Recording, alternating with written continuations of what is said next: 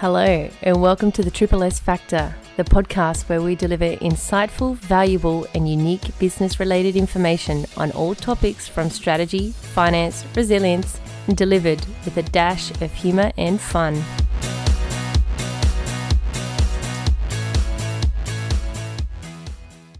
Today we'll be talking about flexible working, or some might call it hybrid working. Some people call it remote working. Whatever you do call it, it is here and it is here to stay. World Economic Forum were talking about this years ago. There were a lot of studies, or should I say more so information that had been gathered around how workplaces and the workforce would look like in, say, 2025. And I believe this was around 2016, 2017 that they released this information. They were talking about over 40% of the workforce would become flexible freelance workers, which obviously they sort of went in a different direction with it around how that would impact skill capability and how a corporation would be able to get good quality workers if your workers are in fact working for multiple places. However, what it also did outline is if over 40% of the workforce ends up becoming freelancers, then there is this massive underlying foundational push that no one in particular really saw properly, which was those people would be freelancing, therefore working for themselves, therefore working from home. So inevitably you would have half of your workforce population working from home or some form of hybrid working, whether that is going into the office of their different employers or finding other places like hot desking, those organizations. Therefore, when we look at how flexible working or hybrid working moves forward, those sort of statistics would indicate that we were inevitably going to move to this position. So when it comes to flexible working, hybrid working, there's a lot of benefits of creating such an environment. There's a lot of corporations who are now moving to this model, albeit slowly, but as always, when you're trying to move the Titanic, for which a lot of these big corporations are, you can't just spin it around in one quick turn. You've got to take your time and you've got to do it slowly, and you've got to make sure that all of your staff and leadership team and everyone involved is equipped to be able to accommodate such shift in how you operate daily. So looking at things like, obviously, when it comes to having less office space, that means that there's significantly more demand. So you might see some corporations that will have more remote-based offices, and you might see some corporations that will decrease their office size, which some are already doing, or they might create more open space. This was a trend anyway, but looping back around to not creating open space so that everyone gets jammed into the same room together, creating open space so that people can come and go as they need to. So they might start the day working in the office, and then they might have their meetings, and then they might go home and finish the day at home or wherever they choose. You might find scenarios where corporations are willing to pay fees for a group of employees to come together in a more localized environment, in smaller office spaces, closer to pods. And equally, that has impact drastically across all aspects of how we work and play. By having more time at home, you've got less travel, which has a knock-on effect of less environmental impact. You get to decrease the congestion in the city, which most cities are inevitably trying to do. They want less cars in the city, and they want people, using more environmentally effective pathways of traveling or ways of traveling. But equally, what it does is, it helps you build out your suburbs. So what we'll end up finding is that cities become a little bit more decentralized per se, as is most of our economy. And we're moving to a position of decentralization through the likes of DeFi and blockchain and all of those things. So as you can see, it all sort of starts to mold in and has some form of, albeit not direct line, but I'd say a dotted line when you talk about the organizational structure of the economy, It has a dotted line to all these different impacts. The one of the biggest ones, obviously, is trying to release pressure in inner city hubs. Equally, looking at how we decrease the environmental footprint because that's important to everybody. And as I said, it helps build the suburbs out. So you will get more mum and dad pop up businesses where they're servicing the local community and spending the money locally, using local suppliers. It really like kind of engages that grassroots growth of the economy, which inevitably helps elevate low socioeconomic and middle socioeconomic groups, which can only benefit the overall society, community, and humanity. And the other component to think about is how managers and leaders respond. So if you talk about the physical, yes, the office location, yes, that will shift, yes, that will develop, yes, that requires significant changes on behalf of the corporation and or the business by way of security, cybersecurity, digital infrastructure, providing equipment, all of those things that is more challenging for a business to control. But there's also the human side of it as well. So when you look at businesses these days where we are moving from a position of focusing on productivity to focusing on human happiness, and I think this is definitely a positive direction for us as a species to go. When we talk about a healthy economy, the healthy economy is also determined based on not just the physical money, like how rich or poor you are. It's also about the health as well. So you can have some of the richest people in the world who are miserable and sad and depressed and suicidal, and you can equally have low socioeconomic poor people who feel the same. So the wealth factor, while it's a very, very, very important way to determine whether someone is more prone to having external pressures on them, it doesn't necessarily change the internal struggle that someone has by way of how they engage in their daily life.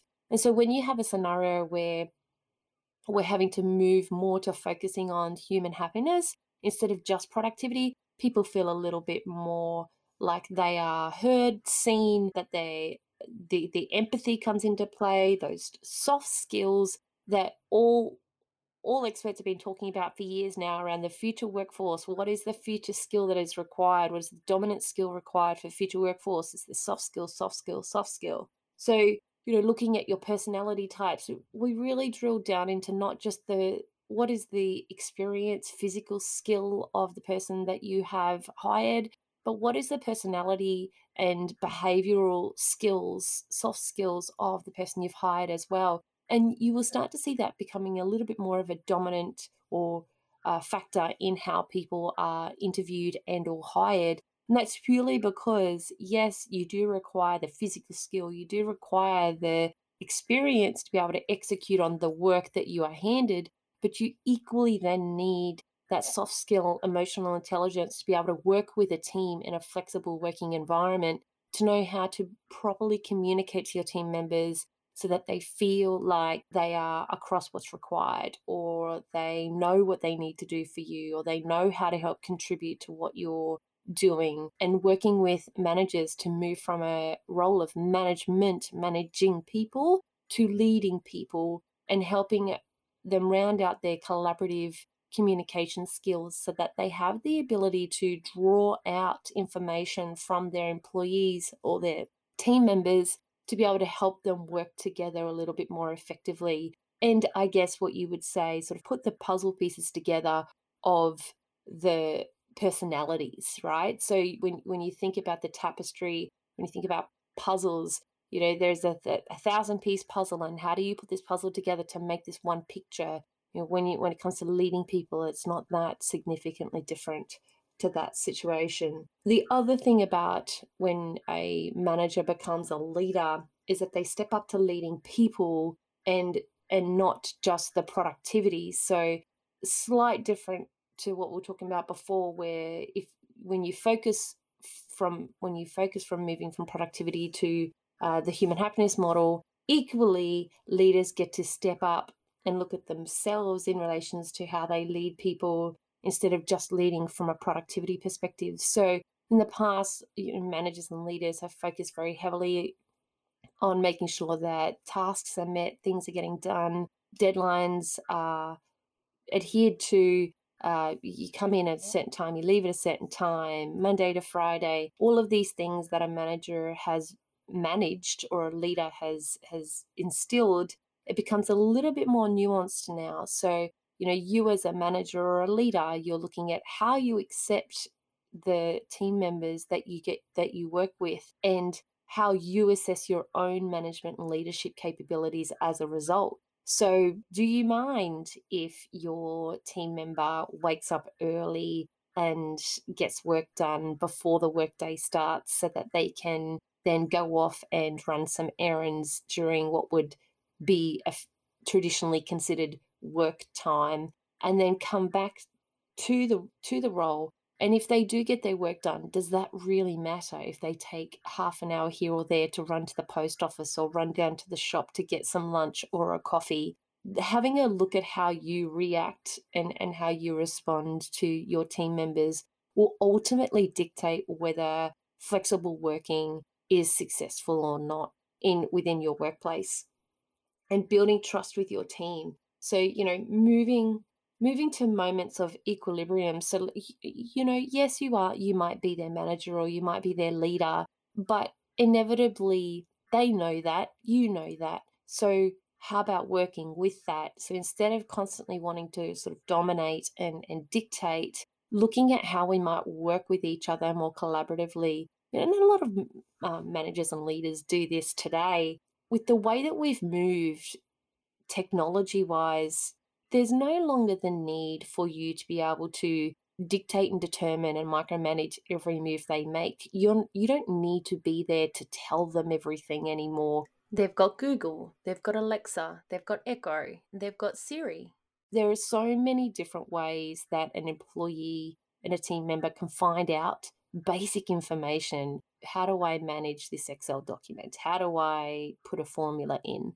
They don't need you around to answer those kind of questions anymore. What they need you around for is, what is the bigger picture of what we're doing here? How does that work, and how do I contribute to that? How do I help make this better? How do I help make this succeed? So you're moving beyond, technology has allowed us to move beyond that moment of physically managing people's skill and moving more into helping us lead from a place of happiness, health, personalities, that real kind of human happiness model, and leading people, not leading productivity, because they can Google that stuff anytime.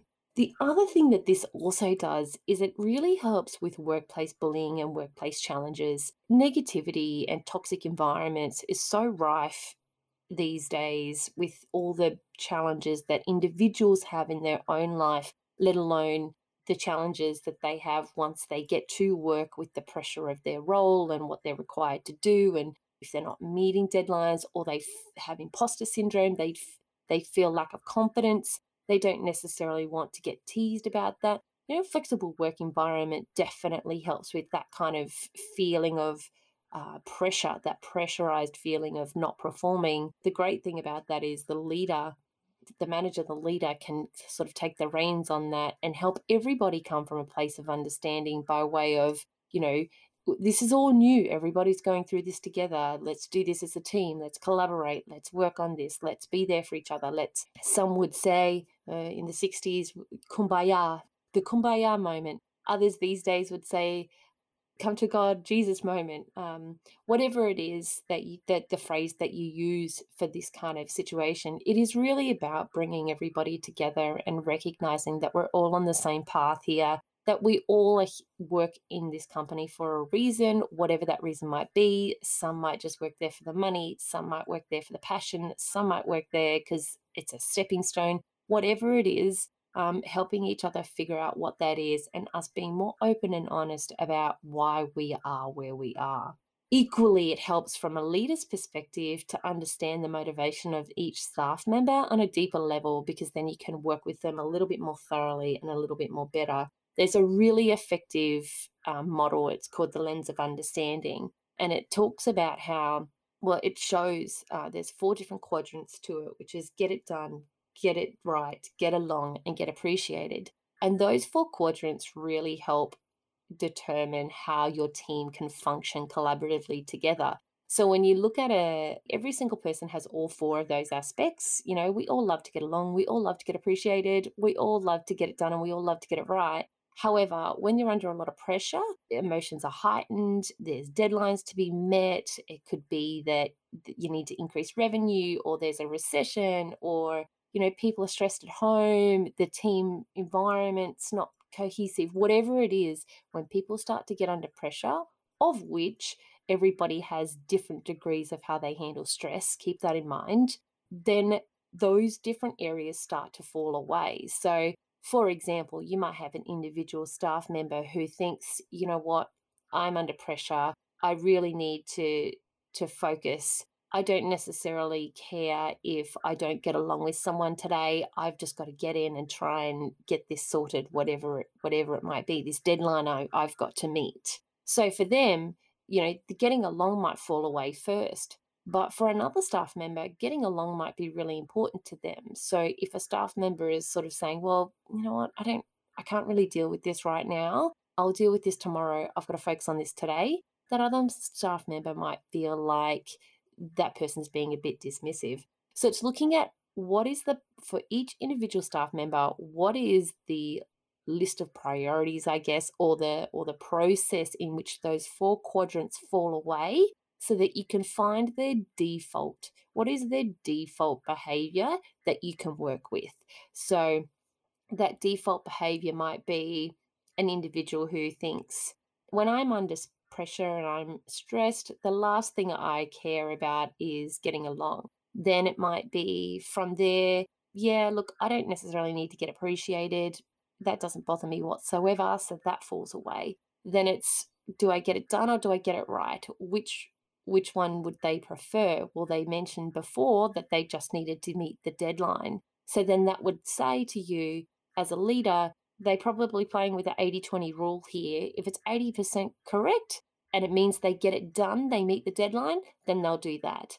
But there are other kinds of people who would say, no, I need to get it right before I get it done. And that's really important to me. There are others that would say, you know what, when it really comes to the crunch and I'm up against it and I'm up against a deadline and I'm stressed as hell, I just want us all to really get along and work on this together to achieve it as a team. And then there are others that think to themselves, I hope that my work is so appreciative of what I've done to try and get this finished for them. I really need encouragement and I need to know that what I'm doing is right and I'm on the right path and that I know what I'm supposed to be doing and that they appreciate me. So, looking at each of those four quadrants, you really start to get a feel for how each team member what they prioritize in by way of what they expect from you as a manager, and equally what they expect from each other, because that's important as well.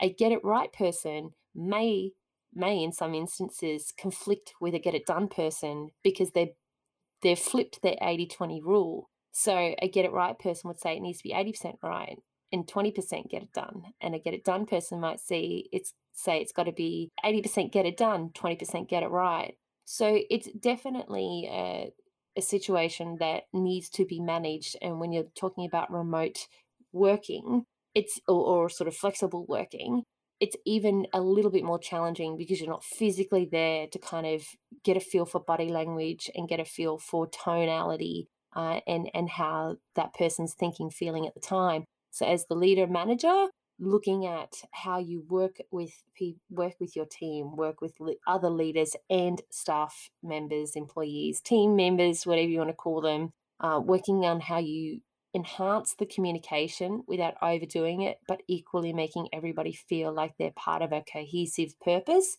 is really, really important. The other thing is it does actually help as people do it more and more. So like anything in life, it takes practice. Practice makes perfect, so they say. Therefore, over time, it would inevitably be easier for them and for you as the manager. Now, don't get lapsed in thinking when you have that once you've got this sorted, you're fine. When you have new staff members come in or start, other staff members leave, some staff are under more pressure because others have left and you're waiting to hire, that changes the dynamic as well. So there's never, it's not a set and forget. It's always an evolving feast. And as the leader manager, you have to focus on the moving of the feast, not necessarily getting it set in stone and written in blood. One of the things, to give you an example of flexible working and how it can work really effectively, is one of our businesses, Ingredior, was built based on flexible working from the very start 3 years ago. And that business has everybody in the business is, for the most part, flexible working remote. So they do come into the office sometimes, but they mostly work from home or their home office or wherever it is they choose to work. And we also give them flexible working hours. So at any point in time, they nominate what days and times that they are most likely to be working. And we try and work the business needs around that, and they try and work their needs around the business. So if things change ever so slightly, so say they have nominal dates and times that they have dedicated to do their work, and we have something that comes through from a client that's urgent or it's an emergency or needs to be changed quickly, obviously we all need to be a little bit agile and flexible around that. However, for the most part, the nominal hours and days mean exactly that. That's the timeframes in which we can expect to contact them, and they would, for the most part, be working. Anytime we contact them outside of that, chances are they won't respond to us straight away, but they will respond to us when they get back online, whatever that looks like. Now, that hasn't come without its challenges. There has been situations where we've had to spend a lot of time with the staff to help round out what that looks like, especially for traditional models of business where you walk in at a set time, you leave at a set time, you're concentrated in your work hours at that particular day time, and you don't have to think about work outside of that. That does take a little bit of time to shift. But for the most part, when you give your team members and your staff the flexibility and education around how they can manage their own time and manage their own life, they tend to take to it like a duck in water very quickly. Over time, of course, there's always this transition period. The other thing that we do to try and keep everybody together is we have Microsoft Teams, so we talk on that regularly as required. We've got email. If it's more urgent, we have text messaging and or calls. We have a team meeting on Microsoft Teams every week, and then we have a broader team catch up once a month face to face where we will go out and have lunch together and we'll go through our things, bigger pieces, the bigger strategic pieces of the business that we want to get them across and they contribute to, so that we get a more of a broader input from the team. And that seems, we've been doing that for 3 years now. That seems to be quite well received and appreciated by the team to help with contribution and making sure that they feel part of the process. The other thing you can do for team members is, as we move to I was talking before about physical skills and soft skills. When we look at moving forward, personal development or professional development will focus in on more soft skills, because you as a manager leader will be challenged just as much as the staff team member. And that inevitably makes it more collaborative because everybody's in it together. And when you think about how the most important skills would be communicating and how we communicate, the regularity of communication. Some people, introverts, may not like a lot of communication, but some extroverts might like lots of communication. Some might have imposter syndrome, so they need to be really handheld through processes. Others might think, others might be very autonomous and think, I know what I'm doing. Just give me the direction, give me the overview, and I'll work on it from there. Figuring out as a leader manager where that sits will be really important for you, and constantly assessing your role as a leader manager, making sure that you yourself are evolving, that you don't know it all, that your team doesn't know it all. Everybody is working together more collaboratively. So that's how flexible working can be more effective, and the areas that would be really good to focus on. One of the key things I would say as a takeaway is always look at yourself first to see how you are reacting, responding to a situation. no matter the level you are. You could be CEO, director, leader, assistant, whatever it is, coordinator, whatever level you are at, always look at yourself first and very critically and kindly, and make sure that are you contributing to the situation in the way that might be helpful? And if you feel you are, it's a matter of then working with your other team members with the perspective of the lens of understanding to try and get a feel for where they're at and where their headspace might be and what pressures they might be under, and then working together from there to create that environment that thrives, that helps your business organization thrive. That's it for us today. We hope you found this episode enlightening. We look forward to talking to you soon on the very next episode.